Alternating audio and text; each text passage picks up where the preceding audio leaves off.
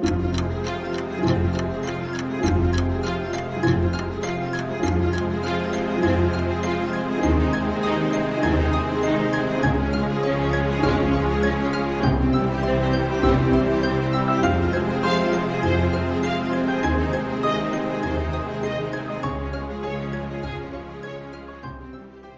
welcome back to Parker's Pensies. I'm your host, Parker Sedecase. I'm a former theology student, current philosophy student, and this is a podcast where I explore fascinating ideas with experts in philosophy, theology, nature, and life. I really love thinking about cool stuff, and so you are invited to come think with me. Today, we have a very special guest. This is his third time on, and that's Dr. Michael Huemer, professor of philosophy at the University of Colorado Boulder. First time we talked about all things philosophy. We went over his philosophy textbook. Then we talked about why you're probably not in a computer simulation or a brain in a vat. So if you guys are interested in those, go check those out. They're awesome episodes. But today we're going to be talking about the existence of the soul and reincarnation. We're going to be going mostly over one of his papers, but he's got a couple papers on this super fascinating, amazing stuff. Before we jump in, I want to thank everyone who supported me on Patreon. If you want to see this thing continue, then please consider becoming a Patreon patron. You can support me through the link in the description wherever you're finding this on. If you're listening to audio, if you're listening to the video, it's in the description. Click that link to Patreon. You can find a bunch of different ways to give and a bunch of different goodies at different levels, stickers and mugs and early access to these kind of videos, all that good stuff. Go check that out. A second way you can support this podcast is by checking out my sponsors, Biblios Clothing Company. They're an awesome clothing company. They got really cool designs. Sent me some of the stuff, and I really like it. It's really cool.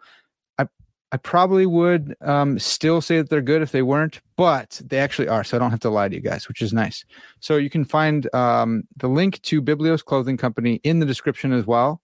And if you use this link for a limited time, it's my link, Biblios Clothing Company /discount/Parker. You can get 10% off your entire order. So order a bunch of stuff, use that code, and get 10% off. You can support me by supporting them. That would be huge. All right. So enough commodifying myself. Let's jump in with Dr. Huemer, and let's talk about souls and reincarnation. Dr. Huemer, thanks so much for coming back on the podcast. Third time on. This is awesome.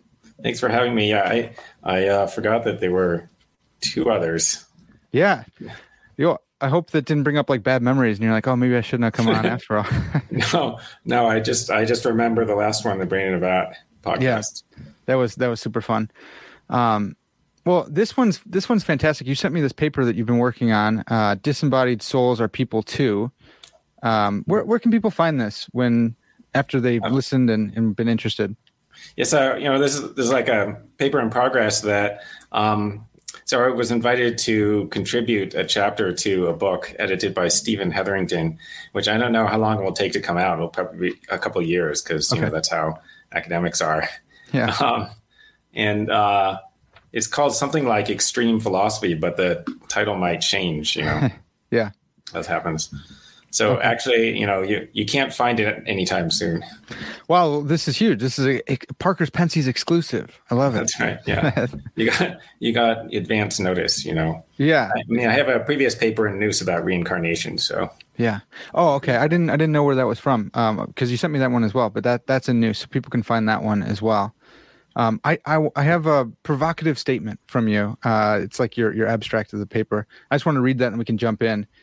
You say, I believe that you were once a disembodied soul and you will be one again after your death. Later, you will be embodied again and will experience another lifetime, then another life after that, and another one after that, and so on forever.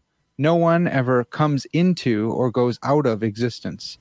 Everyone who exists at any time exists at all times, going back infinitely into the past and going forward infinitely into the future. Persons merely become or cease to become embodied.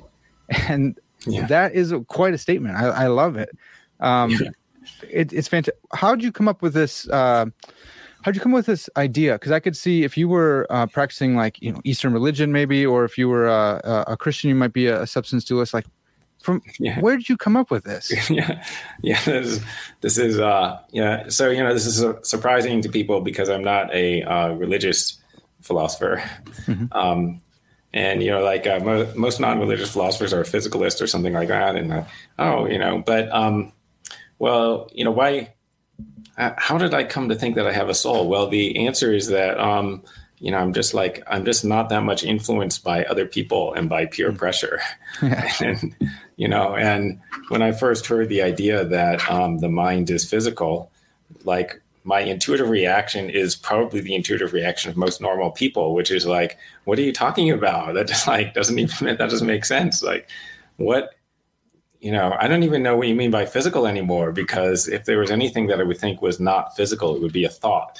Or, they're saying that's physical, then I don't know what this means anymore. Anyway, so it just seemed obvious that mental things aren't physical. Yeah. And then, how I came to think that a person could be reincarnated. This was a couple of years ago. And actually what prompted the line of thinking was reading Leonard Susskind's book, The Cosmic Landscape. Oh, wow. Although oddly, the view in there, if you think about it, turns out to be in tension with the theory about reincarnation. Okay, but this is what I was thinking. So he was talking about the multiverse hypothesis, mm-hmm. and sort of making a persuasive sounding case for it. Okay, there are many universes, and so then then you start to think, oh, so that means that maybe there are infinitely many universes. So that means that there are other universes where there are things like me. Yeah. When there are people who are arbitrarily similar to myself. And this is something that Max Tegmark says. He likes to bring out the bizarre implications of the multiverse. So, right. And he tries to calculate how far out you have to go to find a duplicate of yourself or something like that. And then a duplicate of the entire Earth and whatever. Okay. And then I start to wonder, so why am I not experiencing that person's life, so to speak? So, right, because my thought is sort of, if there's a person that is sufficiently similar to me, maybe it would be me, and therefore maybe I should be experiencing that life. Okay, but I'm not. So this is actually this is either some evidence against the multiverse theory that I'm not experiencing multiple lives, or some evidence against this view about persons, right? Yeah. Well, right, but I think about that. I'm like, okay, well, I don't know. But what about this? You don't need a multiverse because our own universe has infinite time. When you need mealtime inspiration, it's worth shopping Kroger, where you'll find over 30,000 mouth-watering choices that excite your inner foodie. And no matter what tasty choice you make, you'll enjoy our everyday low prices, plus extra ways to save, like digital coupons worth over $600 each week. You can also save up to $1 off per gallon at the pump with fuel points. More savings and more inspiring flavors make shopping Kroger worth it every time. Kroger, fresh for everyone. Fuel restrictions apply. So in infinite time, there's going to be another repetition of something like you. Yeah. And you have a whole reason for why we don't experience those memories. Like, why don't I, when I was back in ancient Egypt or whenever, why don't I have those memories? And you have a whole fleshed out theory for that.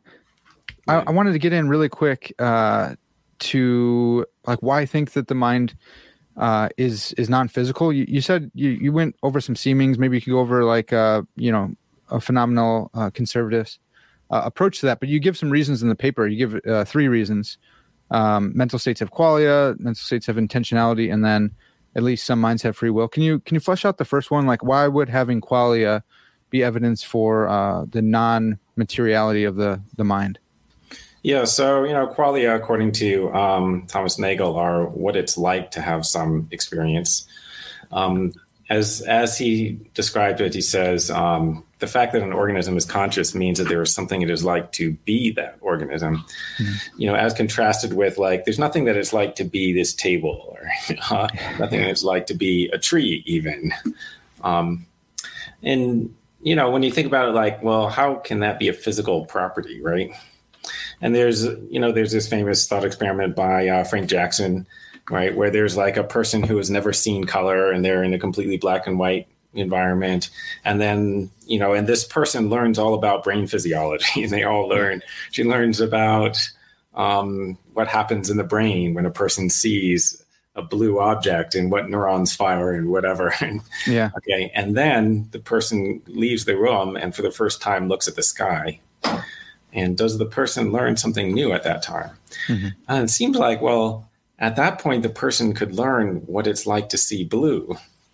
And it just seems like there's no way that you know what it's like to see blue just from studying the brain. Yeah. And like learning all the physical facts about what the brain does. So it seems like that's not a physical fact. Yeah. So there's irreducible qualia facts that we can't see from the third person perspective, but that we all have from the first person. Yeah. So, I mean, I like that. I think that's right. But what do you make of, like, some physicalists say, well, Mary's the person who was locked in there. Mary gained a new concept. It wasn't new language, but now she just gained a new ability to attribute, this qualitative blue to all the physical facts that she had about blues and skies. What do you make of that? Yeah. I mean, so it's true that she gained a new concept. She gained a concept of that particular qual. Okay. But it's also true that she gained new information, right? So because like her previous information was compatible with the experience not having that qual, right? Yeah. Like, just think about hypotheses about how it could be, what it could be like to see blue. There are different things that it could have been like, and she couldn't have ruled any of those out. Now, so it's true that she also didn't have the concept for entertaining those. Right? Yeah. But the, relevant, interesting part is even if she'd had the concept, she wouldn't have known. Yeah. Right. Which one was the actual way that it's like to see blue? Yeah. Okay. I also like Tom Nagel's article, What Is It Like to Be a Bat, which, already referred to, but because, he makes this point about how, how it works when somebody reduces something to something else. Mm-hmm. And like you figure out that heat is actually the kinetic energy of these molecules that are in rapid random motion. Yeah. And there's a particular way that heat feels. And when you explain what heat really is, you do not have to explain the particular way that it feels, because you can just say, well, that's just the effect on human observers of the real phenomena. The real phenomenon is these molecules moving around. Mm-hmm. And then the sensation that you have is just the effect that has on your mind. Okay, so then you don't have to explain that part. So then, good. Okay, but now if you're trying to explain qualia and you say, okay, so qualia is really, this brain state, whatever, the qual of seeing blue is really this brain state. You can't say, well, now I don't have to explain what it feels like because that's just an effect on the mind of human observers. Yeah. I can't say that because that effect on the mind of human observers is exactly the target phenomenon. Right. To be explaining. Yeah. Yeah. It's irreducible. Yeah. It doesn't, if you reduced it away, you're not talking about the same thing anymore. You're not talking about I would say the quale, but maybe qual is the right way. Oh yeah. I don't know. Yeah. Quale. Well, okay. So you brought up Nagel and his, super famous paper now. I just wonder really quick if you think that if bats, do bats have an immaterial soul, since there is something that's like to be a bat? Yeah, I assume so. Okay. I assume that the bat has experiences. And, I say assume because, we don't know any of these things for certain. Oh, yeah. Right there. Sure. They could be like, I think Descartes said they were like automata and stuff, right? So like maybe they are philosophical zombies or something. Right, yeah. But it doesn't seem like seems improbable. Right? Yeah. But by the way, like, I don't know, like for all I know, maybe you're an automaton. I know. Yeah, right. That's possible, but highly unlikely. Yeah. Yeah. Okay. Awesome. So we have the qualia argument, which I think is great too, because Jackson himself, I believe, is a physicalist, and then like backed away from his Mary argument because it was too strong. Like it led to this dualism type stuff, which I think is fantastic when you have an argument too powerful for your own theory. Yeah, I was disappointed when I learned that he converted to physicalism or something like that, and I didn't really get why. Yeah. Yeah, I don't want to speculate on that, but I do, but I won't. Okay, so two, mental states have intentionality. So what work is intentionality doing to motivate dualism? Yeah. Yeah, I mean, this is just another weird property of the mind that doesn't seem physical, right? The property of being about something, right? So, my example was I'm imagining a dragon. There aren't any dragons in reality, but this thought is about dragons, even though there aren't any. Yeah. All right. And then it's just kind of hard to understand how that's a physical property. Like being about a non-existent thing is a physical property. I mean, even being about a real physical thing is also hard to understand. Like, it doesn't seem like physical states are about anything. Yeah. I say in fairness, there are physicalist theories of intentionality. I just don't think that they plausibly capture the phenomenon, right? Yeah. So, like, I hear the physicalist theory, and I always go, "Yeah, but that's not sufficient for it to actually refer to anything." Yeah.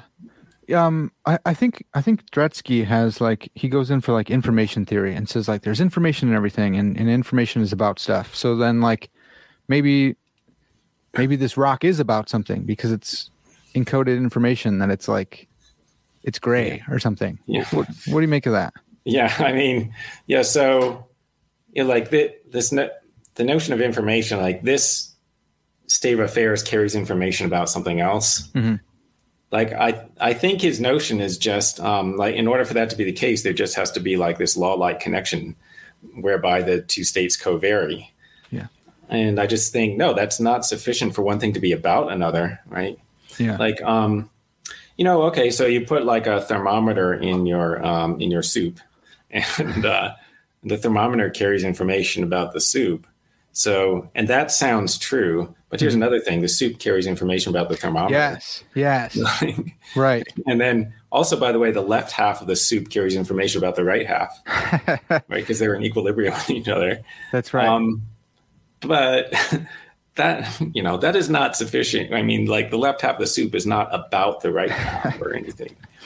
Yeah, that's a great point. I think Searle makes that point about observer relativity or information that is it's relative to an observer. Yeah, maybe it is observer independence and relativity. That a tree, if you cut it in half, you can see the rings, and the rings tell you about how old the tree is.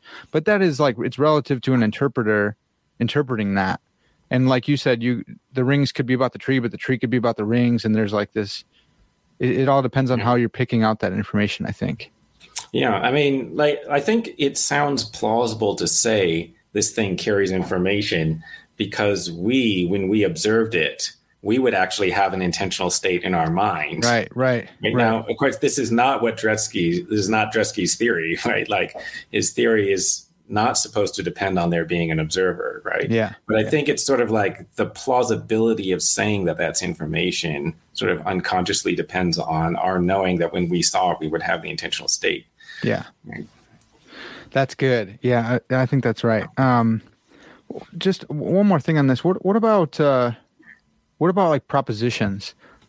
Maybe you. I actually don't know what you think about propositions, but if they are abstract objects, seems like they're about things. They have intentionality, but they're not.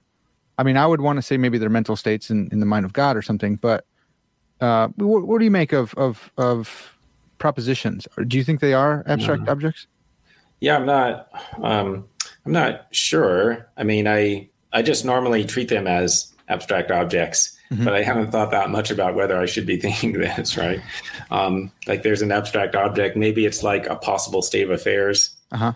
And I know there are there are ways of talking about propositions that don't sound really the way you talk about a possible state of affairs, but maybe that's just a superficial linguistic phenomenon.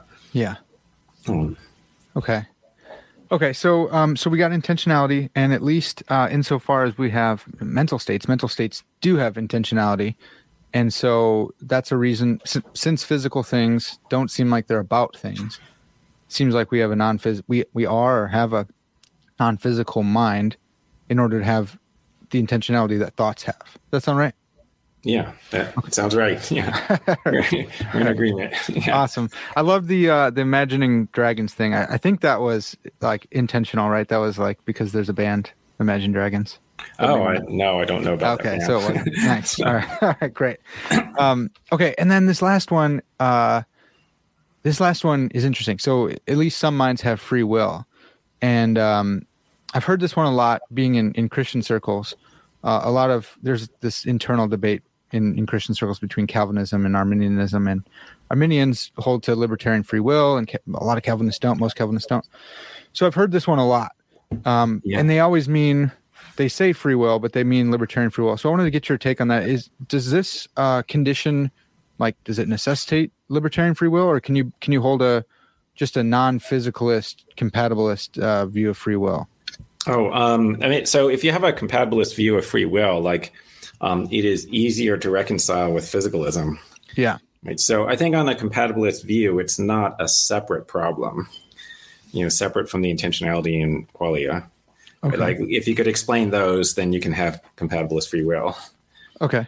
Right. But obviously you do have to have intentionality, because you have to have intentions and desires and whatever. Right. And reasons. Yeah. So I do have a libertarian view about free will. Mm-hmm.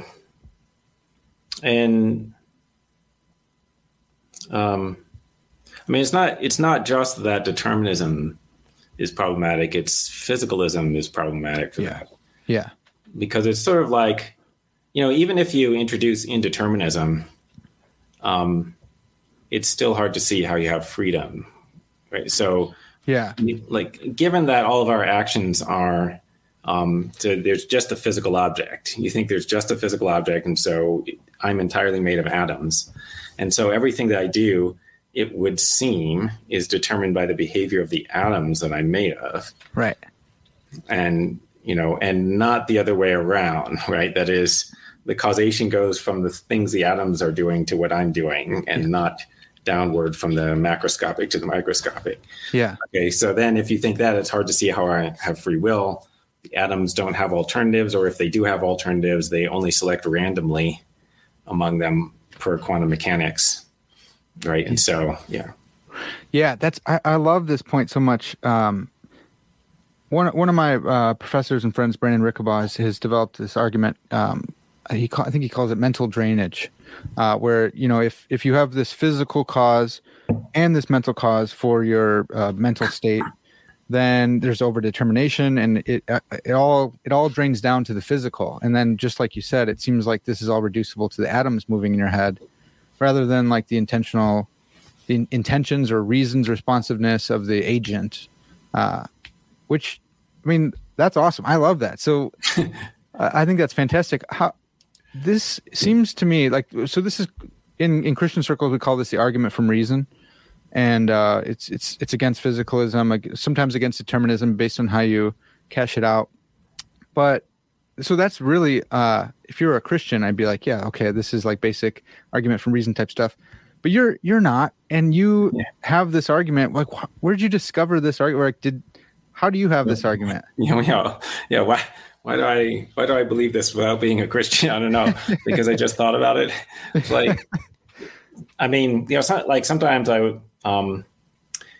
Christian philosophers and philosophy students often like my work. Yeah. And, I think about why that's the case. And I think they're, even though I'm not one, and not theist really. Right.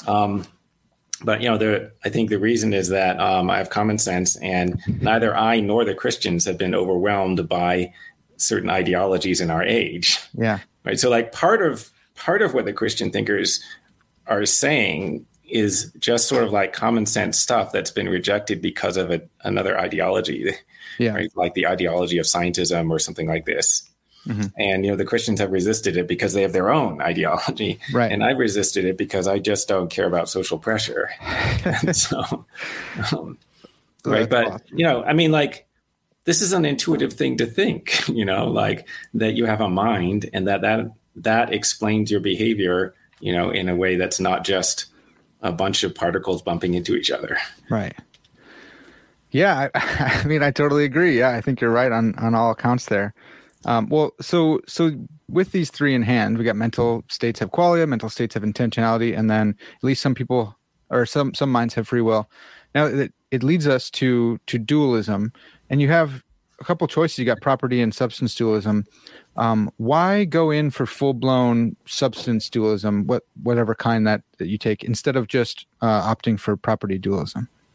Yeah. And I used to think property dualism was a better view because it's more moderate or something. Yeah, right. And, I guess it seemed less weird or something like that. But anyway, yeah, I mean, one thing is when you think about the problem of personal identity, substance dualism gives you an answer to that. Yeah. Like, it gives you a possible theory of personal identity, and the property dualist really doesn't help you with it.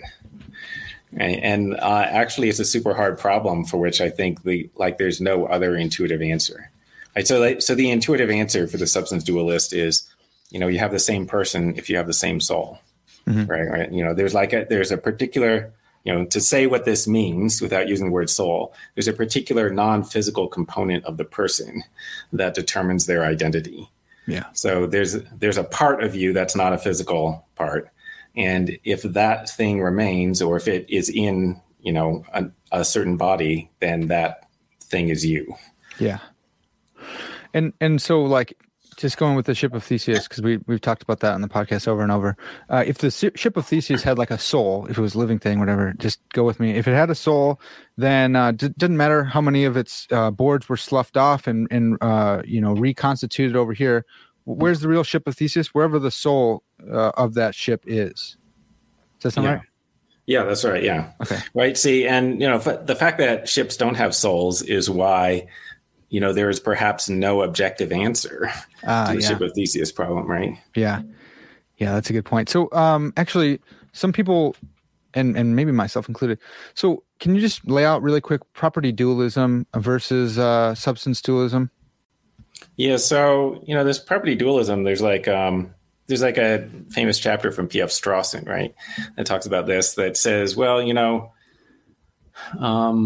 it's not that there are two objects. It's that there's a single thing called the person, which has two kinds of properties, mental properties and physical properties, right? And he makes a big deal about how you shouldn't say that it's a different thing having these properties. Yeah.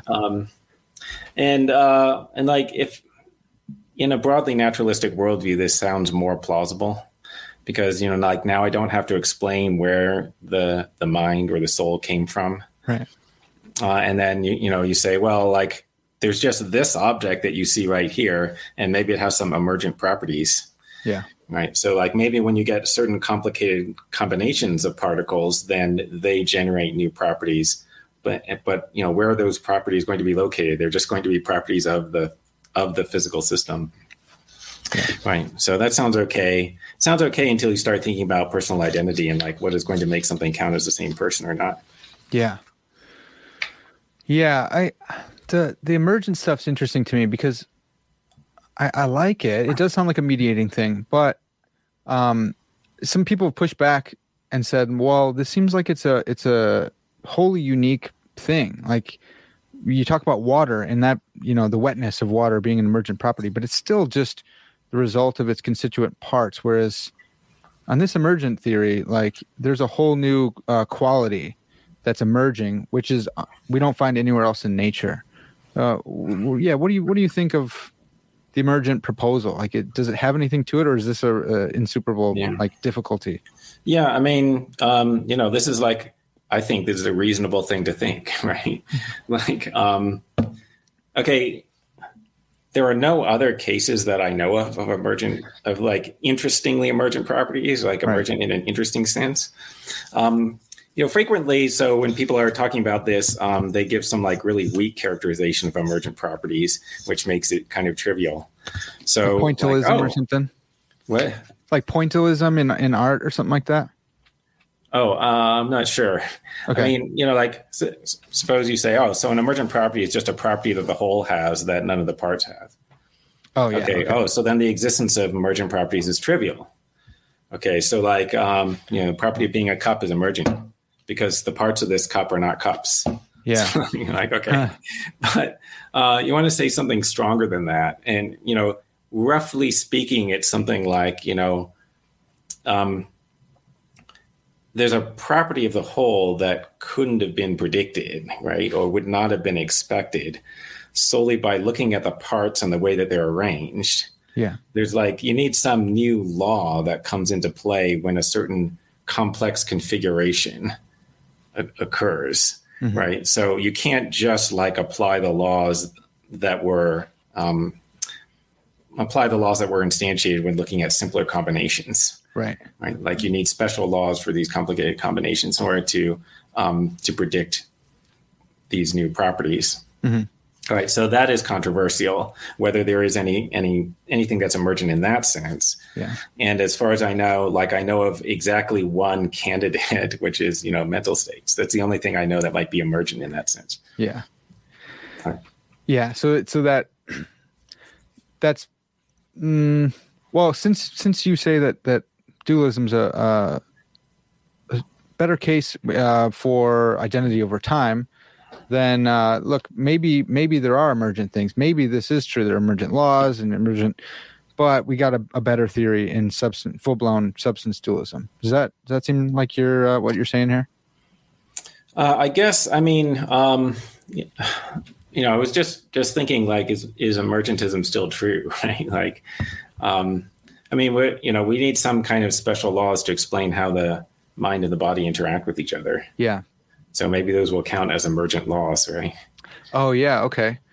Yeah. I was talking to Jonathan Schaffer about this because he's got this ground functionalism theory that he's working with, where he wants to say there's this mind-making principle, and it's not just merely nomological, and it's not like the analytic type that David Lewis would go in for, or something like that, or Armstrong, but it's a metaphysical law. It's a metaphysical mind-making principle, so that well, he's a functionalist, or he's arguing for functionalism, so it doesn't seem like it would be an emergent property. It would just be like a metaphysical or emergent law. It's just a metaphysical law that once you get these things set, then a mind is made. Yeah, I mean, see, I think I need to actually read Schaffer in order to comment on it. That's good.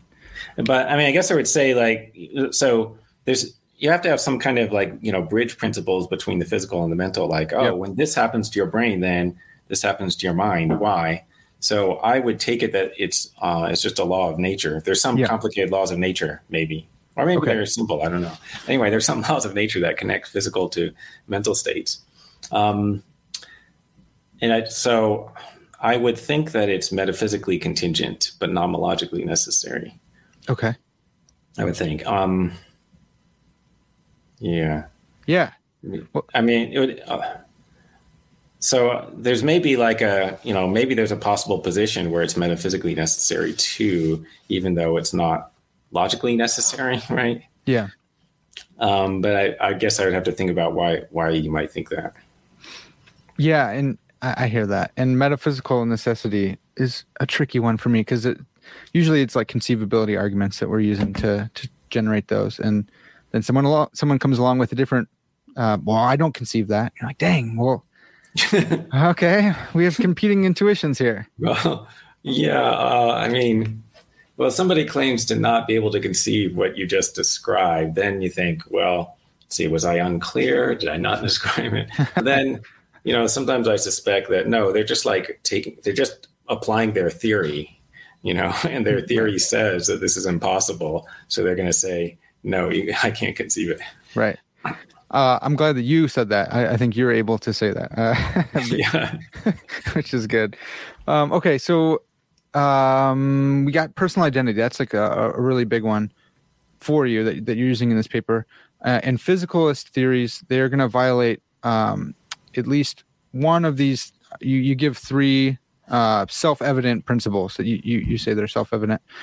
And a physicalist theory is going to violate one of these when it comes to personal identity. And that's either facts about personal identity are objective, or 2, identity is one-to-one relation, or 3, personal identity is intrinsic. So I thought maybe we could just go over what those are, and then you could say why you think that physicalism violates those, one of those 3. Yeah, and I mean, as a matter of fact, as far as I know, every theory but one. Actually, wait, no, I should say there are 2 possible theories that don't violate one of these. Okay. But one of them, as far as I know, is held by no one. Right. So the other theory is that you're like a physical particle, an indivisible physical particle. Like a mereological symbol or something? Yeah, right. Like, Okay. maybe there's a particular quark in your brain that's really you. I've heard that. I've actually heard that. I've heard that. That's wild. Like my former colleague David Barnett suggested this to me, but I wasn't sure how serious he was. Yeah. Anyway, okay. And so, all right, so that's one theory, but let's ignore that. And then the other theory is, well, there's a non-physical, simple part of you, which is your mind or your soul or whatever. Yeah. Okay. And then all other theories, I think, have a problem where, they're going to be extremely counterintuitive, right? Mm-hmm. Right. So, so three principles about personal identity that you're going to violate one of them. Objectivity of identity. So this is the idea that, well, there's an objective fact about whether something is me, or in any possible circumstance, there's an objective fact that I exist or that I don't exist. Mm-hmm. And it's not a matter of convention. It's never just like a matter of how you choose to speak, whether I exist or not. Yeah. All right. And then the second, and so that's just supposed to be intuitive. And if you don't like that, then start thinking about what the implications are. If you don't agree, if you think it could sometimes not be objective, or it could be a matter of convention or something, like, so there could be a situation in which, like, I have a really strong reason for trying to change the way people talk so that I can survive. Maybe I'll try to convince, there's some baby that's going to be born on the day that I die. Maybe I'll just try to convince a bunch of people to start calling that thing Mike Huemer. Right. And if identity is a matter of convention, maybe that will make that baby be me, and then I won't have to die. Yeah. Okay. Now, people who think that it might be partly conventional would perhaps say, no, you can't just make anything be you. Yeah. But there are some things, like, it has to already be a reasonable candidate for you. Yeah. Okay. But so suppose that in other respects, this baby is a reasonable candidate for me. Okay. Right. It's and then you think about the idea that I have a really strong reason for trying to convince people to call that thing Mike Huemer, because that's going to make me survive. Yeah. Right? Like, that's not true. Right. Right. What if it was your clone, a clone baby of Mike Huemer? Yeah. So it's being the clone might make it sort of like a sufficiently close candidate that maybe the convention could determine whether it's me or not. Right. But you'd want to say, like, but obviously it's not you. If the clone is created before I die, and we're both conscious at the same time, and we say we're not the other person, then it's not me. Okay. But if it's created shortly after I die, then you can't prove that it's not me. Oh, I just mean, like, yeah, it seems like an absurd conclusion to for all the rest of us to assume this perspective and say, well, yeah, that's Mike Huemer. Yeah. Oh, well, you might have, I don't know, there might be cases where you would do that, but, like, maybe they can sort of collect information from my brain, and they can sort of somehow impart that information into the clone's brain. Yeah. Yeah. Right? And then people start feeling more like it's me. And then there's a question about whether it's me or it's just like a copy of me. Okay. And then consider the possible view that there's no objective matter of fact, and therefore it's just a matter of convention. And so, if we just start calling it me, then it's me. Right. Yeah. And I want you to have the intuition that no, right. Right. I can't make it be me by convincing people to call it me. Yeah. I was worried that you weren't going to say that final part there. I was like, well, you're motivating this a little bit too much for me here, man. You're messing with everything. But then you finish it off. Okay. Yeah. So conventionalism's no good. Okay. So second principle, identity is a one-to-one relation. Mm-hmm. That is, only one thing can be you. There can't be two distinct things that are both continuers of you. Yeah. And this implies transitivity of identity. Mm-hmm. Okay. Okay. So, and why this is operative is that, you have things like the fission case, where is that, you imagine that there's a person who divides like an amoeba. Yeah. So, you know, the way I think some twins do this, right? In utero. If you're identical twins, I think they might fission off from the same. Like from the initial cell. Yeah. Yeah, there was a single egg cell, and then it split into two people. Yeah. Although I think it, I guess it would be under debate whether it was a person at the time that split. Oh yeah, sure, yeah.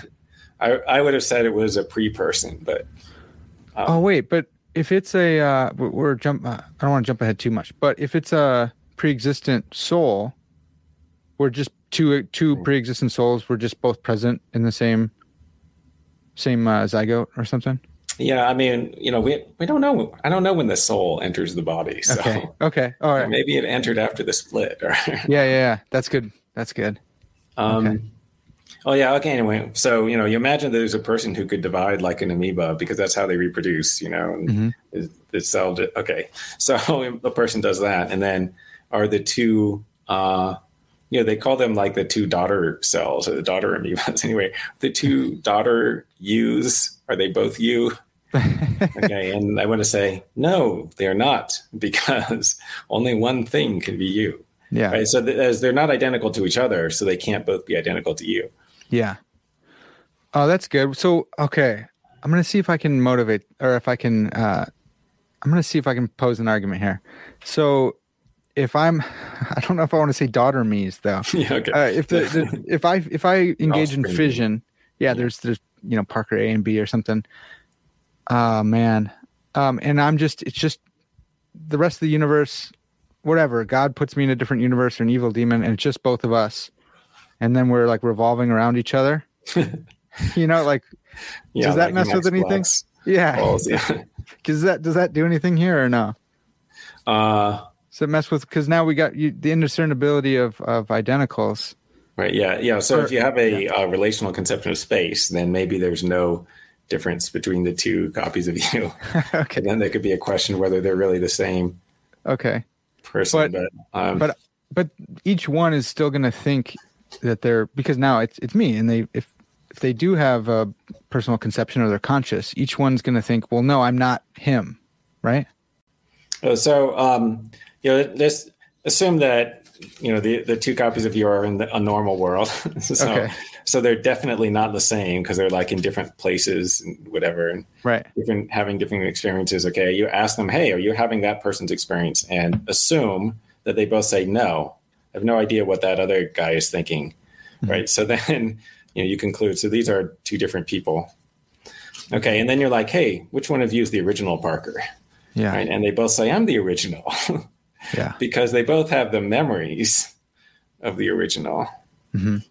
Okay, but I want to say, well, they can't both, in fact, be the original person because they're not identical to each other. Yep. And by transitivity of identity, if they're both identical to the original Parker, then they're identical to each other. Right. Oh, okay, but do you just say that this is not possible? Because if that were possible, it seems like both have this legitimate claim to being the Parker. Or would you say at the point of fusion, the original Parker was destroyed or ceased to be? That might be, yeah. Okay. The point of fission. Fusion is joining, so fission. Oh, sorry. I thought, fission. Yeah. I mean, there's three possibilities. It could be Parker A is the original one. It could be Parker B is the original one. Or it could be neither is the original. Yeah. In which case, you died. So you should hope that you don't split. Yeah.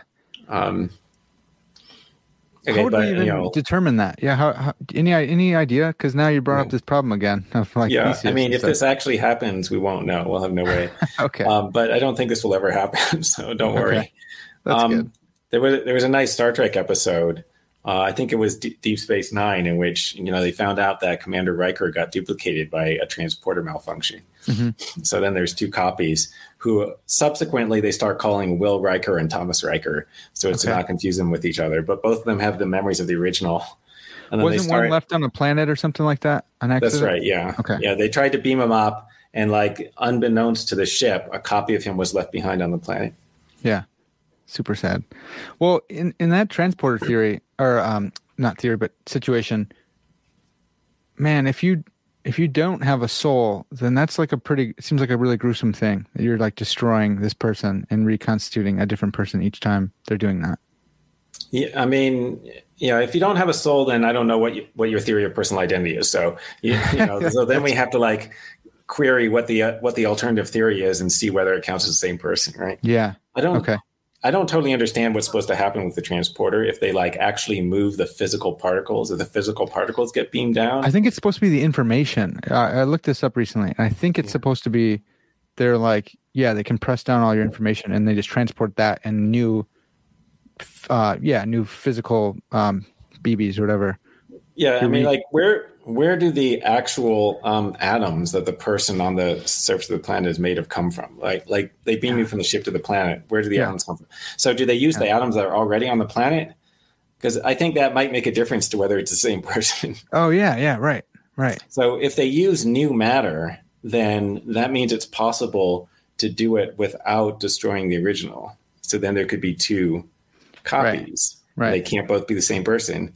And the one who stays behind is clearly the same person, right? So then the one who goes down to the planet's surface is not. Yeah. So in that case, it's just copying. It's not actual fission, right? That's just making a copy or duplicate. Yeah. Okay. Yeah, I mean, like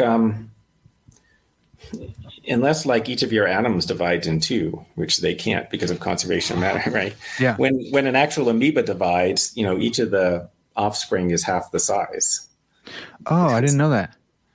That makes sense. I never thought about it like that. It's just totally split. It's not creating new matter, right? Conservation of mass. So, and then it grows by eating or whatever. Sure.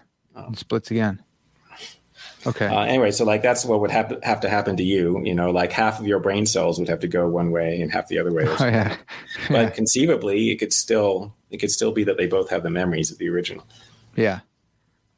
Okay. Yeah, that's really good. Okay, so identity is one-to-one relation, and then personal identity is intrinsic. What do we make of this? Yeah, and my thought there is like whether something counts as you depends upon that thing, its nature, and its relation to whatever your past self. It doesn't depend upon some completely separate object. Right? So like there's this, say that there are two things, or I don't know, there are two person stages, right? And, I won't say two persons because they might be stages of the same person. It will be controversial whether they're stages of the same person. Okay, but there are two person stages, and they each have a certain intrinsic nature and they have a certain relation to each other. And whether this one is a stage of the same person as this one cannot depend upon something happening in a separate place, some other object. Yeah. Right. Where like if you kill this other object, then this one becomes the same as this. Oh yeah, sure. Yeah. Well, how about like parents?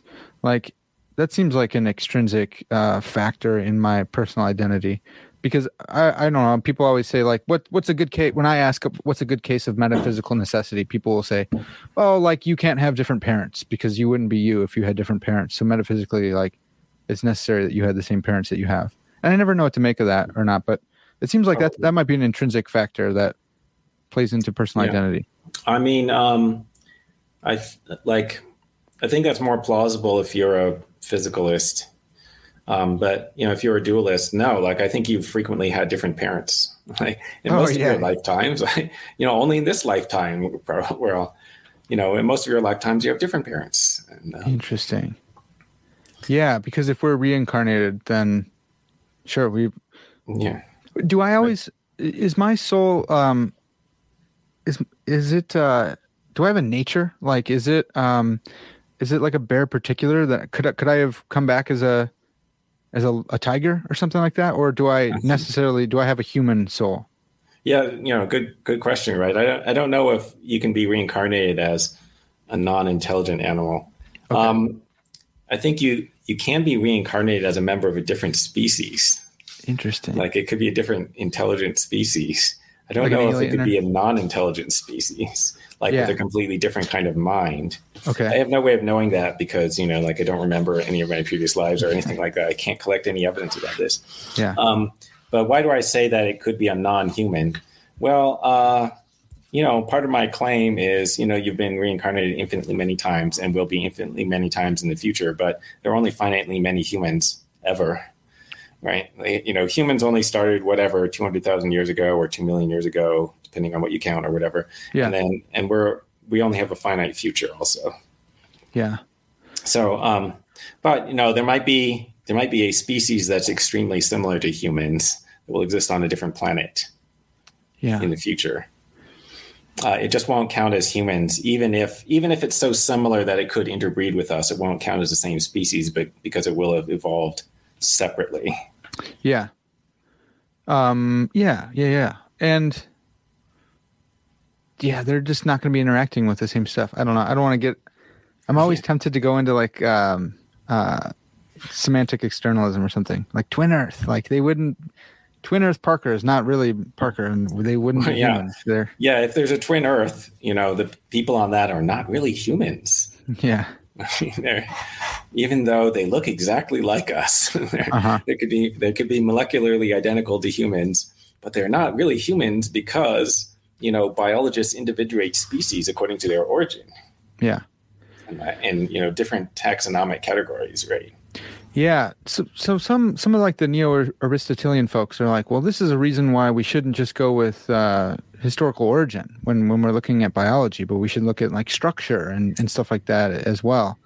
And that freaks me out. It freaks me out because I think they might be onto something.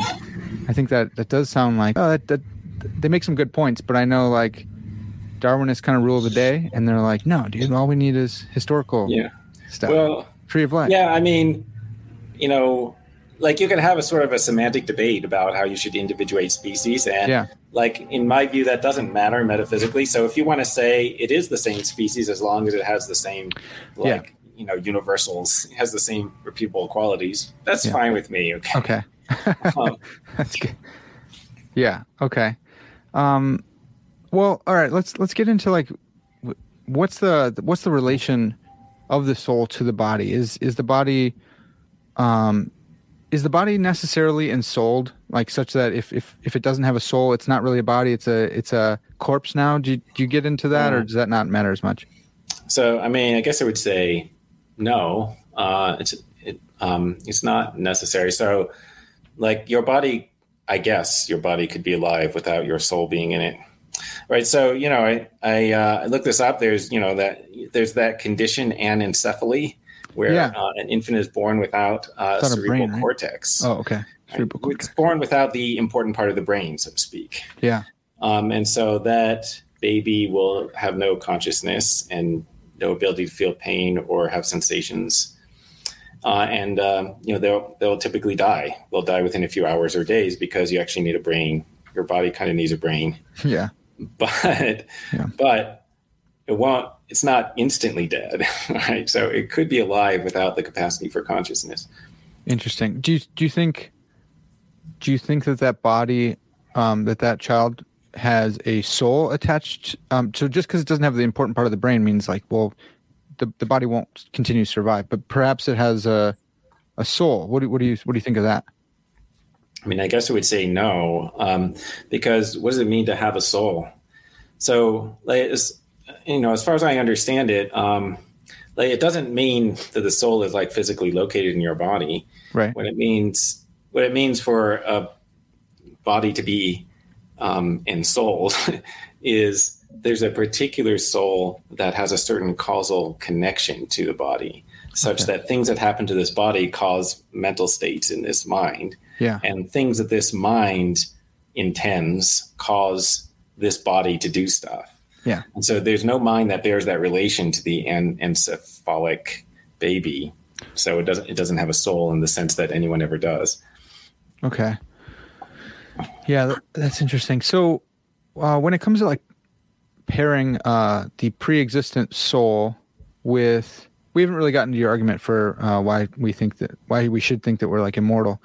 And I want to get there, but how I think you've already said, like, I don't know how the soul gets paired with the body, but do you have any like guess? Cause it's poking at me. Like how, especially given like a Darwinistic view of, our origins, we're okay. If we have a rational soul, if I'm like my nature is to have a rational soul, maybe I can be reincarnated in different rational animals. But prior to the rationality of humans, Homo sapiens, like they wouldn't have rational souls. It seems like, right? In our evolutionary history, before they moved from like the intentional with an S until they moved into that realm, like they're non-rational animals. Yeah. So, I mean, like there's a distinction between the things that have minds and things that don't, and the mind is a non-material thing. Yeah. And there's a qualitative difference between those, and there's only a quantitative difference between the rational and the non-rational. Right. So like all the non-rational animals have experience. Well, okay, they don't all have experiences because clams are animals. But anyway, all the ones that have brains, I guess, have experiences. Maybe. Yeah. And maybe there's some brains that are too simple to have experiences. Okay, whatever. But anyway, but all the ones that have experiences, they have souls in some sense. And there's not like a qualitative change where suddenly you have a different kind of soul because you're intelligent. I don't think. Okay. Okay. So here's something that this brings up a really interesting point that a lot of people will bring against dualists, and they'll say it seems weird that a baby has the capacity to do calculus. It's just their brain hasn't caught up to it yet. And I think kind of the same thing about our given the Darwinistic evolution, that family tree. It's like, the caveman or whatever had this ability to have podcast conversations with philosophers, right? But his brain wasn't caught up yet. What do you make of that objection? And have you heard that before? I'm not sure if I have, but I'm not sure I see how this is an objection to something. Like they say it's weird. They say like it's weird to think that like, okay, so the human soul like has humans have the capacity to do calculus, and so if we all have souls, then it seems like unless you have progress of the soul, unless the soul is changing, then it seems like you already have that capacity. It's just you're like trapped in this infant body who is not developed enough to actually use the capacities of their soul, and that's a weird thing apparently. Okay, I mean, there's a weak sense in which cavemen could do calculus. Okay. Like if a time traveler went back in time and grabbed a caveman and then brought him to a modern calculus class and raised him, because like they might have to be exposed to it when they're young or something like. Yeah, to develop. But anyway, and then he would do calculus. Like, what's your problem? I mean, it's weird if I guess it's weird if you think that like that means that they were designed for calculus. No, they weren't, right? It's just like something that can happen. Okay. I think this has to do with like, I think this will get into your conception of like the brain and the soul, that the interaction there and what role the brain has. I think maybe based on the type of dualism that people have in mind, some people think, well, dualism just means that like the fully formed Parker is already there present in the infant Parker. And, development of the brain doesn't really matter. It's just catching up to the soul's capacity or something like that. And I don't think that's true. I think we develop, and I think that, the interaction go ahead. I mean,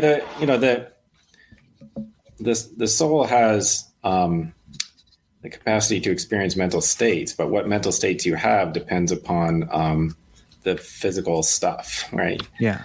So like you're going to get more mental capacities if you get more brain capacity. And maybe if we like invent these, implants where you attach a computer to your brain, then you'll get more mental capacities. Yeah. So like, does that mean that your soul had those capacities? I mean, only in the sense that your soul always has the capacity for anything that could happen. Yeah. Right? But like the thing that's doing the work is mostly the brain.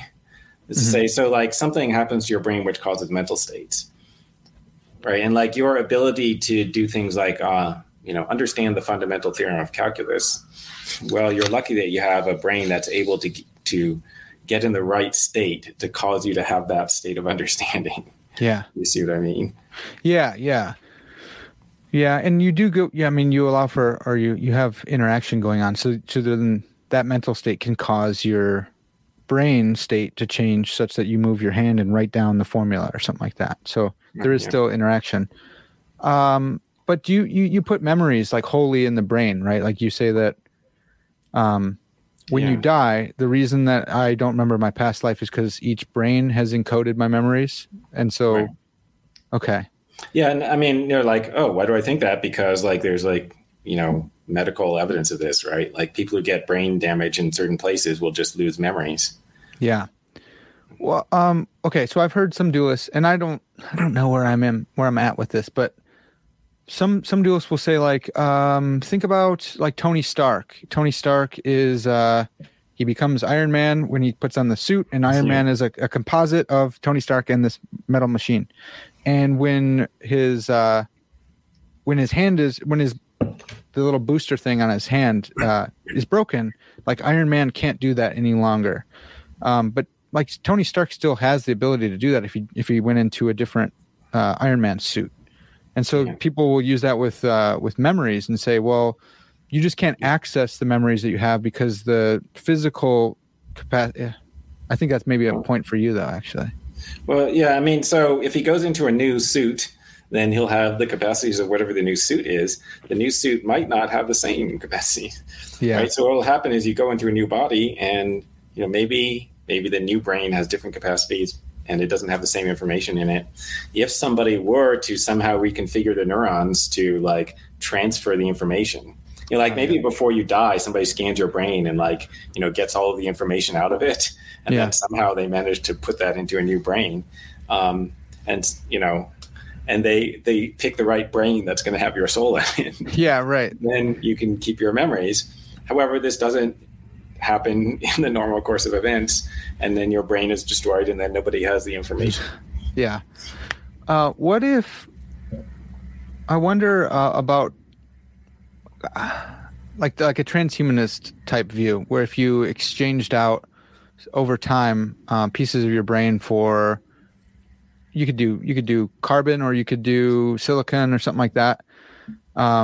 If you did that over time, could you create like a body that doesn't die, and then your soul, like, could you make yourself physically immortal?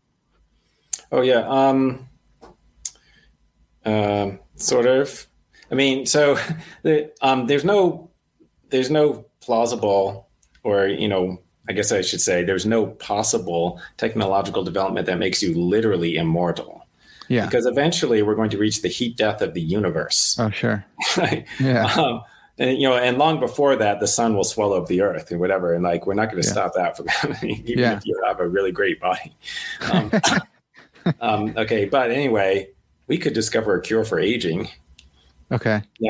Part of what you might be thinking is, well, maybe we could replace brain parts with silicon chips, and then aging doesn't matter. Mm-hmm. And then when the rest of the body dies, you can take the silicon brain out and put it in a new body. Yeah. Do you think the soul would the soul follow that silicon brain? Yeah, I don't know. So, there's another great episode of Star Trek. This is also Deep Space Nine, where they had a character named Vedic Bareil, and he's got some kind of brain disorder or something. So they put little silicon chips into his brain to help his brain function or something. As they replace more of his brain with silicon chips, it's like his experience starts to fade. He's yeah. And there's a point at which Major Kira wants to keep substituting parts to keep him alive. And the doctor says, it might look like Bareil and it might talk like Bareil, but it will not be Bareil. That's so good. That sounds like Chalmers or something, like Fading Qualia or something like that. Yeah. Now, I don't know what would actually happen. So yeah. It's possible that will happen, or it's possible that at one point it'll just shut off. Your qualia will just shut off. It's also possible that they will shut off, but no one else will know because the robot will say, I have qualia. Yeah, you just invented a philosophical zombie. Yeah. Yeah. But it's also possible that, you'll just continue. just continue to have experiences, and that'll be you. And like the main reason for thinking that might be possible is that actually parts of your brain are replaced. They're not replaced by silicon, but they're replaced by other carbon, whatever. Atoms in your brain get replaced by other atoms. Everything except that one particle that's truly me. Yeah, that's right. Yeah, maybe there's one particle that stays there. Yeah. Okay, so we're getting into this other paper, existence of the soul. I forgot the name. Existence is evidence for immortality, and like the repeatability of persons, which you also bring up in this paper too. So, what this all is kind of predicated on the infinity of the past and the future. Yeah. And so, why think that the past is infinite? Yeah. So I'm not certain that the past is infinite, right. But I do so I regard the idea of the beginning of time a little bit like the way you would think of the edge of space. Mm-hmm. Now, so it's not contradictory, right? I mean, in the sense that like you could describe a consistent mathematical structure that is a space with an edge, like a sphere is a consistent mathematical object. Yeah. And so you can non-contradictorily say maybe space is a sphere. Mm-hmm. Okay, but it just doesn't seem like that can be, when you imagine like going to the edge of the sphere, it seems like you can still ask, and what is over there? Right. And point at it. And like, in the theory where space is limited, you would say there is no there, but it just seems like there is. Okay. And then, in the theory where there's a beginning of time, say you appeared, just at the beginning of time, it seems like you can ask, and what happened a minute ago? Right.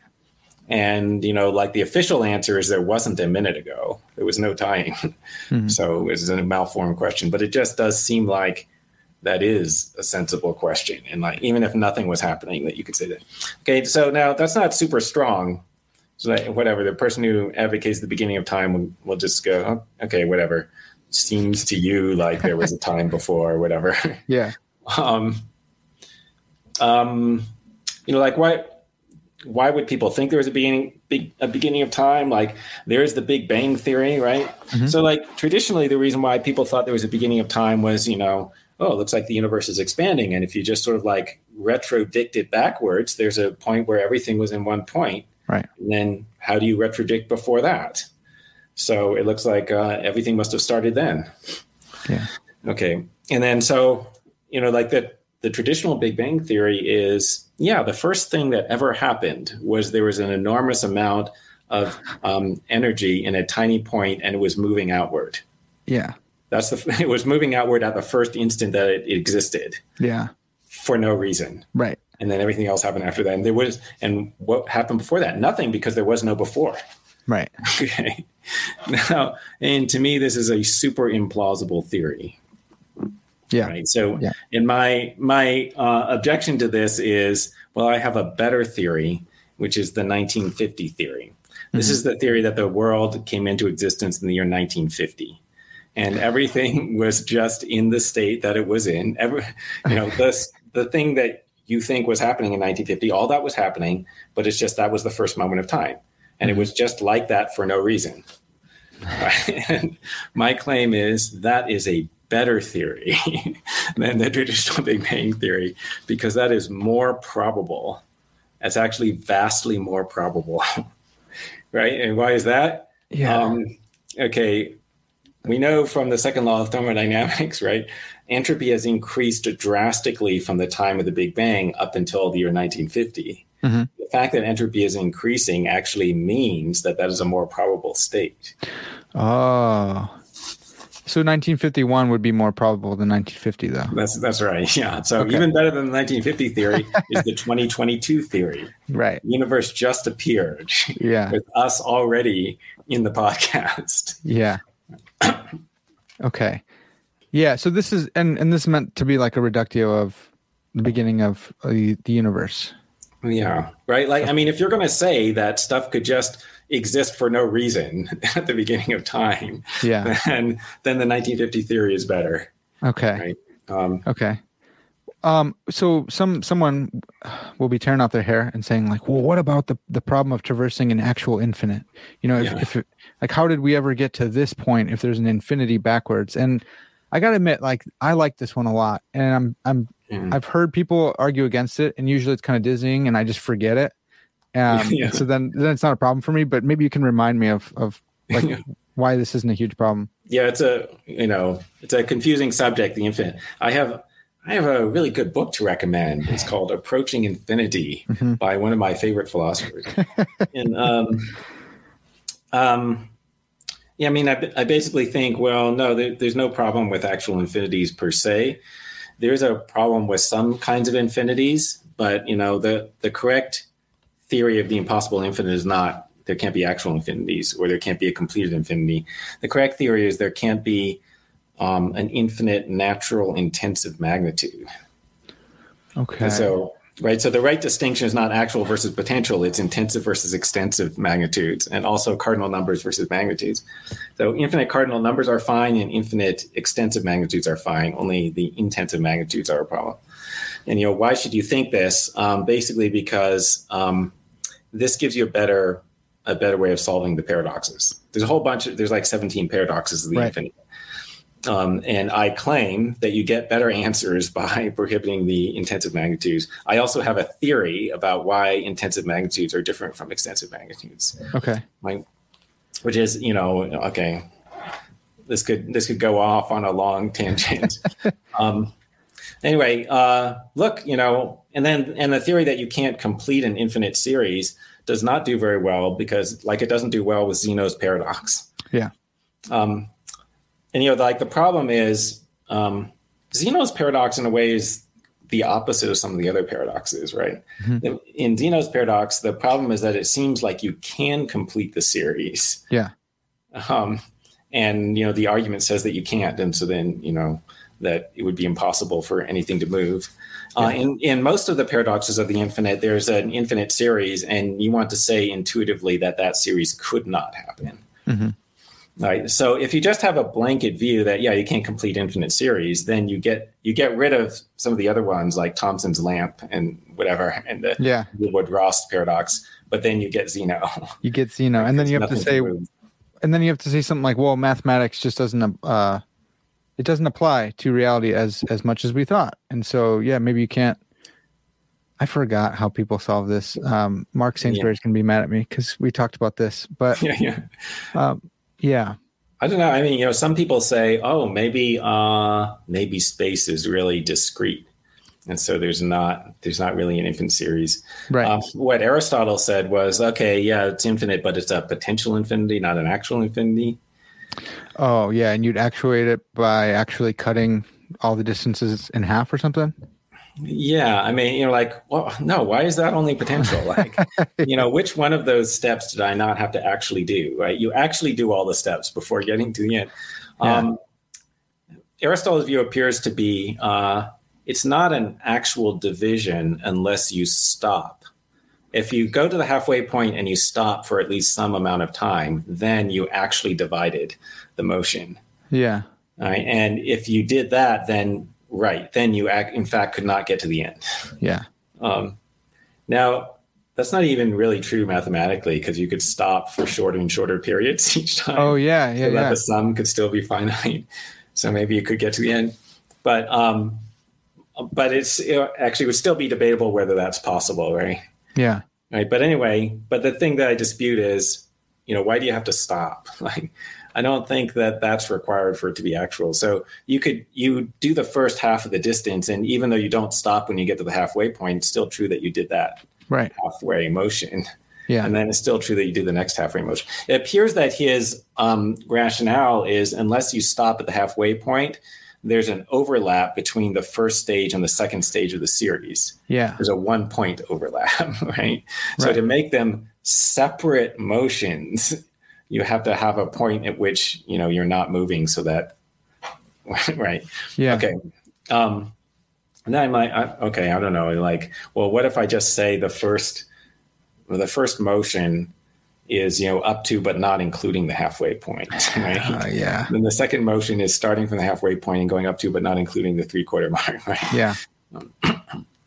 Anyway, I don't think it's persuasive to say it's only a potential and not an actual infinity. Right. If someone says like, well, there's no such thing as like mathematical points, we can consider them in the abstract realm or, in our minds, but they don't exist in reality. Just false.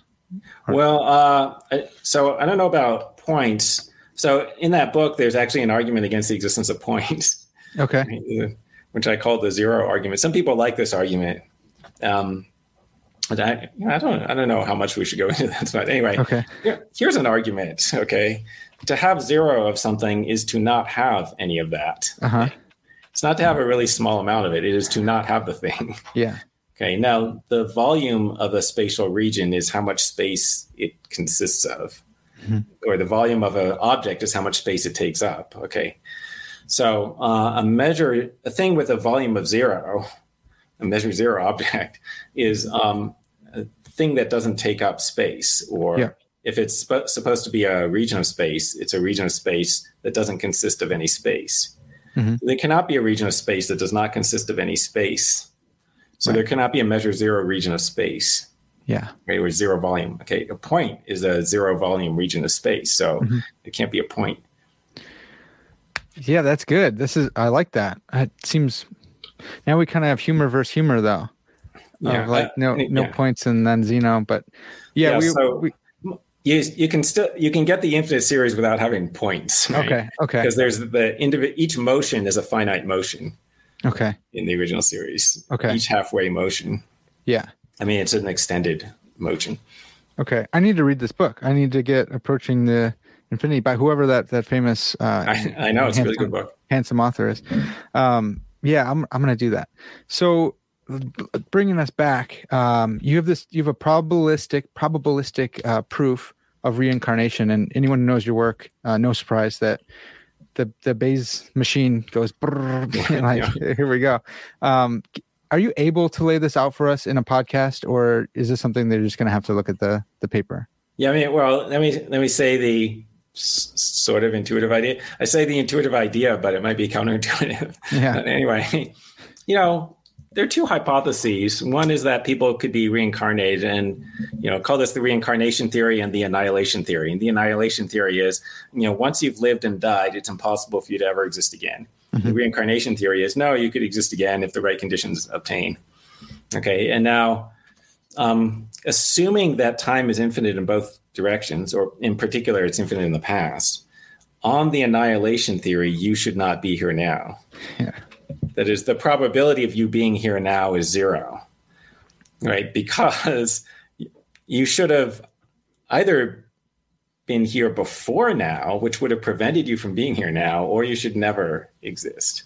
Yeah. So like if the conditions for you, suppose there are some conditions for you to be born for the first time, assuming that you haven't existed previously, those conditions either have zero probability or non-zero probability. If they have zero probability, then you're never born ever. Right. All of time, even in an infinite time, because, if you integrate zero over, the integral of zero from negative infinity to positive infinity is zero. Yeah. So there's zero probability of your ever being born. If it's a non-zero probability, then it should have happened before now with, probability 1, which means that you shouldn't be here now.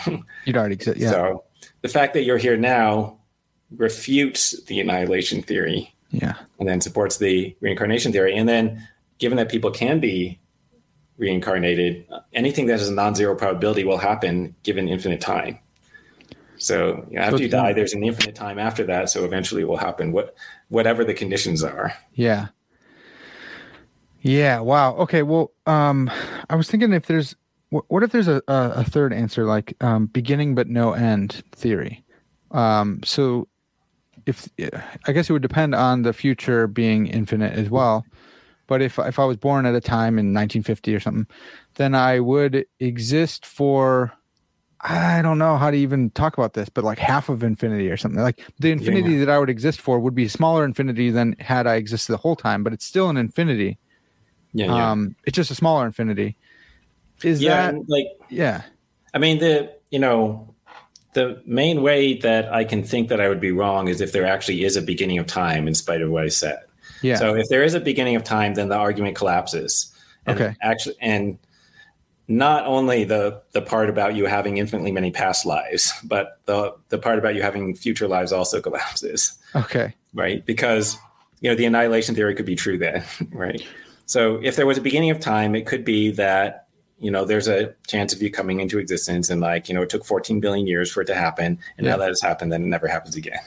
And right. So then there's no argument for that being improbable. Yeah. Yeah. So let's say there's a beginning of time, but no end of time. On that theory, if I had a beginning but no end, would that still be a better theory than the annihilation view that I came into being for 80 years and then passed out of existence? Well, I mean, would it be better in some way that we haven't mentioned? I don't know, right? Because right, the argument, the Bayesian argument just requires the infinite past in order to get the probabilities. What happens is, as long as there's a non-zero probability of reincarnation, and there's a non-zero probability of your being here now, if there's reincarnation, then you get probability 1. Okay. For reincarnation, which is pretty high. Okay. Yeah, it's pretty high. But if you need the zero probability that you would be here now if people could only live once and all the time. Okay. If you don't have that zero, then you actually need the numbers for the other probabilities. Yeah. Right? Oh, okay. If you have the zero, then you don't need the numbers for the other probabilities. And those numbers might be hard to come by. Yeah. Yeah. Okay. Golly, that's such a fascinating. So then, in order to get out of this, the annihilationists would need to say, well, they'd need to argue against the infinity of the past, right? Right. Yeah. Okay. I think. Yeah. Yeah. I mean, or maybe I made some other mistake that I didn't think of. Right. But, yeah. Well, you note that this argument doesn't presuppose souls. We've talked about souls this whole time, but then you say, look, it doesn't presuppose souls, just that you exist, whatever the case. Yeah. And then souls are just further evidence for this reincarnation. Yeah. So, I mean, you might think, oh, reincarnation requires a soul. And so that's not strictly true. Yeah. Right? So logically speaking, you could be a physicalist who believes in reincarnation. Sure. This would be an odd view, but this is possible, right? Because you could think, oh yeah, okay, so we're space-time worms, which is like a common view of personal identity, especially if you're a physicalist. You might think, and also it could be a gappy space-time worm. So part of it's here, and then there's another part of the worm up here, and so on. Especially if time travel is possible. Yeah. If you're a four-dimensional block, then your worms could be, your segments could be all over the place. Yeah, I mean, that would be maybe another way to have it be gappy, right? Yeah. But you could be a physicalist and you could think, well, maybe the conditions for personal identity just make it so that this later space-time worm that's going to exist 1 billion years from now counts as part of the same whole worm as the one here now. Yeah. Right. And I don't know, Okay, but anyway, if you might think that's sort of implausible. So you might think that maybe reincarnation at least supports the soul or something. Yeah. Okay, but if that's the case, that just means that my argument for reincarnation is a further argument for the soul, right? Yeah. It doesn't presuppose the soul, right? As just go back to the original argument. Suppose you think, you think people are just physical objects and physical objects can't recur. Suppose you think that. And I go, okay, and how certain are you of that? And as long as you don't say 100%, the argument is just going to go through, right? Yeah. And I go, okay, so then, the probability of you being here now, if that's true, is still going to be 0. Yeah. Oh, man. So it's just going to disconfirm the physicalist theory, right? Right. Yeah, that's good. So what do you make? What if physicalists hearing this who are super triggered and they're like, man, this is really anti-scientific. Yeah. Do you just go in for a bang crunch universe that, maybe it's the universe like an accordion and it's been doing that forever? Maybe it's super mysterious, right? It's, many people don't realize, entropy is very bizarre. It's bizarre how it started out. The universe started out in an incredibly ridiculously low entropy state. Right. Which according to Roger Penrose has a probability of 1 in 10 to the 10 to the 124. Like if you pick a random state of the universe, what we think was actually the Big Bang state, you have a 1 in 10 to the 10 to the 124 chance of picking that state. Anyway, so it's super bizarre that it started out that way, and then it's going towards more and more entropy. And then you think, what's going to happen in the future? So maybe it goes to the heat death of the universe. Maybe there's some process that we don't know about that reverses entropy. Oh, yeah. And it's been doing that for the whole time. And maybe sometime after you get to a really high entropy state, somehow it gets reversed, but I don't know. Yeah. The other possibility is the multiverse. So, we're going for more bizarre. I've already given you some bizarre ideas, but anyway, let's get more bizarre. Yeah, let's do Maybe it. There's a multiverse. So, because I got this from the Cosmic Landscape, Leonard Susskind, that maybe new universes are appearing periodically. Mm-hmm. Right? There's an extremely large space-time, and it's just constantly expanding. Yeah. And periodically, a new universe appears in the new space-time that expands. Uh-huh. And we never see this happen because they're really far away. Okay. They're so far away that we can never see them. Okay. But anyway, periodically that happens. And then that universe over a very long period of time runs down. It starts out in this initial low entropy Big Bang state, and then it moves towards thermal equilibrium and then just stays there for a ridiculously long time. Yeah. But new universes appear periodically. And so that could be how we're not in thermal equilibrium right now. Okay. Right. And then, when you get reincarnated, then you'll be reincarnated in a new universe. Okay. And this is partly to explain why you're not a Boltzmann brain. Yeah. Right. Because if there's only one universe, it should go to thermal equilibrium. And then after that time, most agents should be Boltzmann brains. Yeah. I was just thinking Boltzmann brain. So that's funny that maybe we are thinking the same thoughts here. Yeah. No, that's really good. Yeah. Okay. Well, continuing on with the paper, I wanted to bring this up because you say people always ask you if we can be reincarnated at different times, then why not different spaces? And you kind of just were talking about that. You maybe different universes if there is a multiverse. Is that the answer? It seemed like you had a different one in the paper. Maybe. Yeah. Well, so when people ask me this, I think that what they have in mind is, maybe I am in different places right now. Oh, okay. Okay. And I want to say, well, I know by introspection that I'm only living one life. And so I can know by direct introspective observation that I'm not in a different place. Unless the different place looks exactly like this. Oh, yeah.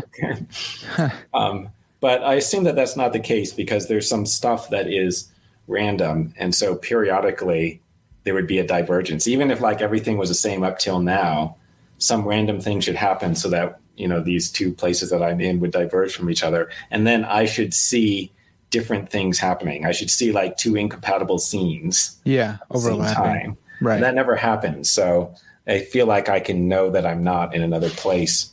But I don't have anything like that evidence that I'm not in another time. Yeah. Because me being in another time means I will be in this other time in the future, but I wouldn't know that now. I wouldn't experience anything now. Right. If it's true that in the future I'm going to be there. Yeah. So that brings up another point that you say, so we already talked about how you lose your memories because you don't have this brain any longer, but you also said that in the intermediate state or whatever, to use some theological language for you, people are unconscious. And I wonder why think that the immaterial soul is unconscious without its body? Yeah. You could say, maybe your soul gets destroyed when you die. Mm-hmm. And then maybe it gets recreated later.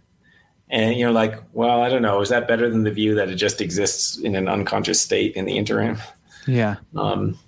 But, so here's a thing that I think is analogous. You go to sleep and let's say you have a dreamless sleep. So you have no conscious experiences and then you wake up. So here are two views that you could have. Maybe you stopped existing or, maybe your mind stopped existing and it came back into existence when you woke up. Or maybe it existed in an unconscious state while you were asleep. I mean, I don't know why, but the second one sounds like the right answer.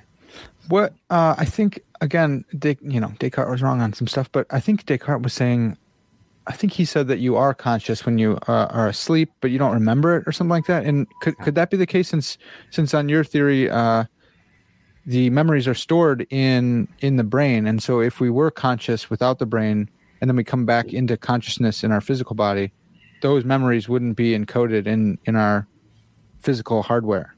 Yeah. Well, I mean, so in fact, people forget most of their dreams, right? Right. So, like one thing that happened is you could wake somebody up in the middle of the night and they'd be having a dream. And then if they immediately tell you what the dream is, then they will remember it. Yeah. But if they don't, then they will forget it. All right. Because it's sort of like your memory recording mechanism is disconnected while you're asleep. So you don't remember the dream or something. Yeah. But you only have short-term memory. So like you've got a few seconds of memory there. And so if you go over what happened in the dream, as soon as you wake up, then it gets added to your memory. Yeah. But anyway, okay. But I don't think any of these sleep researchers thinks that you're always dreaming when you're asleep, right? Like there are some periods when you're dreaming and other periods when you're not. I don't know exactly how you know that. Maybe it's because you wake people up sometimes annoyingly. And hey, were you dreaming? They weren't, they say they weren't having any dream or something. And then other times they were. Maybe it also has to do with brain scans or something. Yeah. Okay. But anyway, so, there's that case. And then you might think, oh, well, but maybe you count as still existing because you still had a brain that had the capacity for generating experiences, even though it was offline. Yeah. Right. And then, but then when you die, maybe then you stop existing. Okay. So then I had this, hypothetical where imagine that somebody dies in the normal sense. So like their heart stops beating and their brainwaves cease. So they would be declared dead under standard criteria. But we have some amazing medical technology that can reanimate a body. I don't know any reason why this is not physically possible. So, okay, so you're dead for an hour. So definitely counts as dead on standard criteria. But, then these amazingly advanced doctors show up and say, actually, we have this, we'd like to try out this revival technology. And so then they reanimate you and then you go back to your normal life after that. So then we want to say, during the period that you were dead, you existed, right? Maybe. So, I would want to say that. Yeah. Yeah, that's kind of like being asleep, right? Yeah. What do you make of NDE, near-death experiences, where people say I looked down on the operating table or something like that? Is that just that's just like a trick that our mind is playing on us, or do you think that's actually some of those could be plausible? I mean, I assume it's probably like they're dreaming or hallucinating. Okay. Now, what would convince me otherwise would be if, in a controlled experiment, the person was able to provide information. Right. That they wouldn't have known otherwise. That couldn't have been communicated to them otherwise than by them seeing it. If they saw a note card on top of the operating table up top. Or something like that, there's like a light on the operating table, right? On the far side of the light, they could put some information, and then if you see it, they should do that in all the operating rooms. They should put something. They should put a sticker for Parker's Pensies. That would be it's got to be something weird like Parker's Pensies. That a person wouldn't guess, right? Yeah. I don't know if somebody has tried to do this. They should try it. Yeah, that would be really cool. That'd be a really good experiment. Yeah. Something weird. Okay. Okay. So then we're just a couple more here I wanted to finish out with.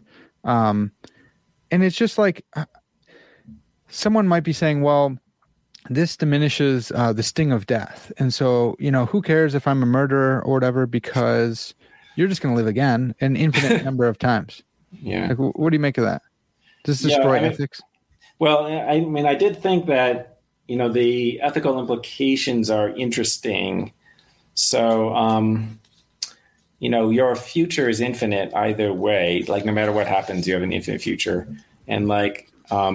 the the value of your future is infinity, or perhaps negative infinity. I don't know.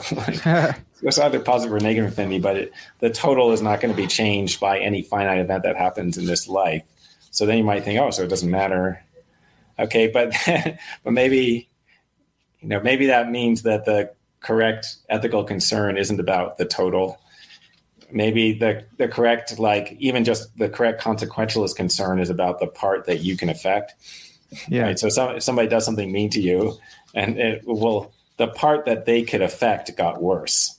The total didn't get worse because it was infinity. Right. But the part that they could affect got worse. So then that's why it would be wrong. But then you think like, is it bad to die now, given that, you'll just like wake up in another body? Mm-hmm. But, there will be a time when you're unconscious. Yeah. Right. So one thought is, yeah, it's bad because like there was this time when you were going to be conscious and presumably having overall positive experiences during which instead you're unconscious. Yeah. So, you lost that was bad. Yeah. You might say alternatively, no, it doesn't matter because like all that matters is what's happening in subjective time. In your subjective time, you didn't lose any. Oh yeah, sure. Right? Sure. In objective time, you lost a certain amount, right? Yeah. Yeah. And it'd be a different case if you like tortured someone to death versus like silently poisoned them or snuffed them out in their sleep or something. Because then their subjective experience would be way worse than if they just kind of poofed out and didn't know. Right. Yeah. Okay. Yeah. Dying painlessly is better than dying painfully. Yeah, we can agree on that. Yeah. That's one of the only non-controversial things that we've said today. Yeah. Which is good. Okay. And that's I appreciate it. You mentioned Epicurus and his argument there, where it's like, who cares if I die? I'm going to be dead. But you're like, no, there's reasons to care whether we're conscious and alive or not. Oh, also posthumous harm I thought was interesting. Yeah. I can't remember the case you used, but it was like diminishing someone's works after they're dead. Can you recall that for us? Yeah, I mean, Jason Brennan suggested this on Facebook actually. That I think it was him.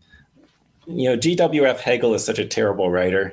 We should punish him by not reading his books anymore. Yeah. And then he'll be forgotten, which is what he deserves. Yeah. So we should do that. And so that kind of makes it seem like you can harm Hegel even though he's dead.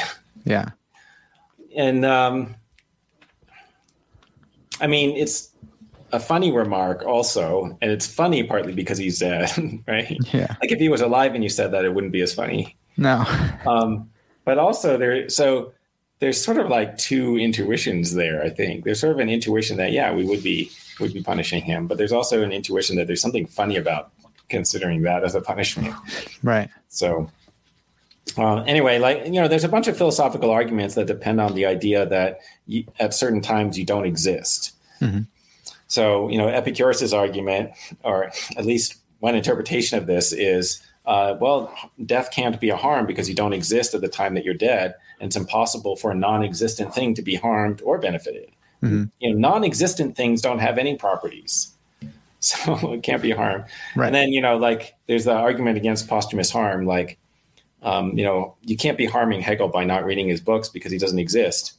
And there has to be a thing in order for there to be a harm. There has to be a sufferer of the harm.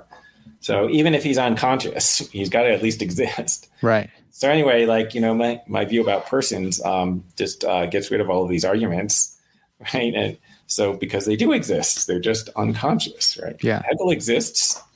He's just unconscious. Actually, he might be conscious because he might be in another lifetime now. Oh yeah, sure. Yeah, he's experiencing the full synthesis, antithesis right now in a different universe, maybe even. Yeah, maybe he's right now being tortured by having to read his own works. That would be fitting. Right. Yeah, that's right. Well, oh man, we've covered so much stuff here. This has been fantastic, Dr. Huemer. Thanks so much for coming back on. Yeah. If someone, so we got some homework too, like approaching the affinity. That's a good one. Skepticism, or I forgot what that one's called. The The Veil of Skepticism. What's the full name of that? Yeah, Skepticism and Veil of Perception. There we go. That's it. Yeah, that's another one. You got so much good stuff. And when I think of like a philosopher, I think of you. I think of a philosopher should be able to talk about all this kind of stuff, should have thoughts on political philosophy, of course, like something I read from Scruton once, and he was like, there's a lot of modern philosophers who have no political views or not well reasoned ones, and that's a tragedy. And so I'm just so grateful for you filling the role of a philosopher today and giving us kind of like, hey, that's what a philosopher is. Let's aim at that. If someone wanted to discover more of your work, where can they find you at? Oh yeah, so I know I have a webpage, owl232.net, OWL232.net. And I have a blog, Fake News. That one's so good. FAKENOUS.net. Yeah. And of course, buy all my books on Amazon. Do it. Yeah. You also have a YouTube channel. That's you, right? I do have a YouTube channel. Yeah, I uploaded some lectures that I had recorded for students during the pandemic. Right. Yeah. So, like right after classes went online, I started recording lectures. And then after the class was over, I uploaded them. So that's good. I've done a bunch of podcasts and things like this, but even with other people, sorry. Yeah, it's so sad. I saw you did like a 5-hour one once. That was pretty wild. Yeah. And so there's a bunch of things on YouTube. I should collect them all in one place that people could find it. Yeah, that'd be huge. Well, awesome. He's all over the place. He's ubiquitous. You can find him all around, and he might be living forever, so you'll be able to find him centuries from now as well. That's going to have to do it for now, folks. Again, if you like this podcast episode, give it a like, give it a share, give us a comment, and you can find us also in Parker's Pensées Penseurs on Facebook. So don't spam up the group, and I'll let you in. That'd be great. Check out my sponsors. Become a patron, all that good stuff. This has been Parker's Pensées, and as always, all glory to God.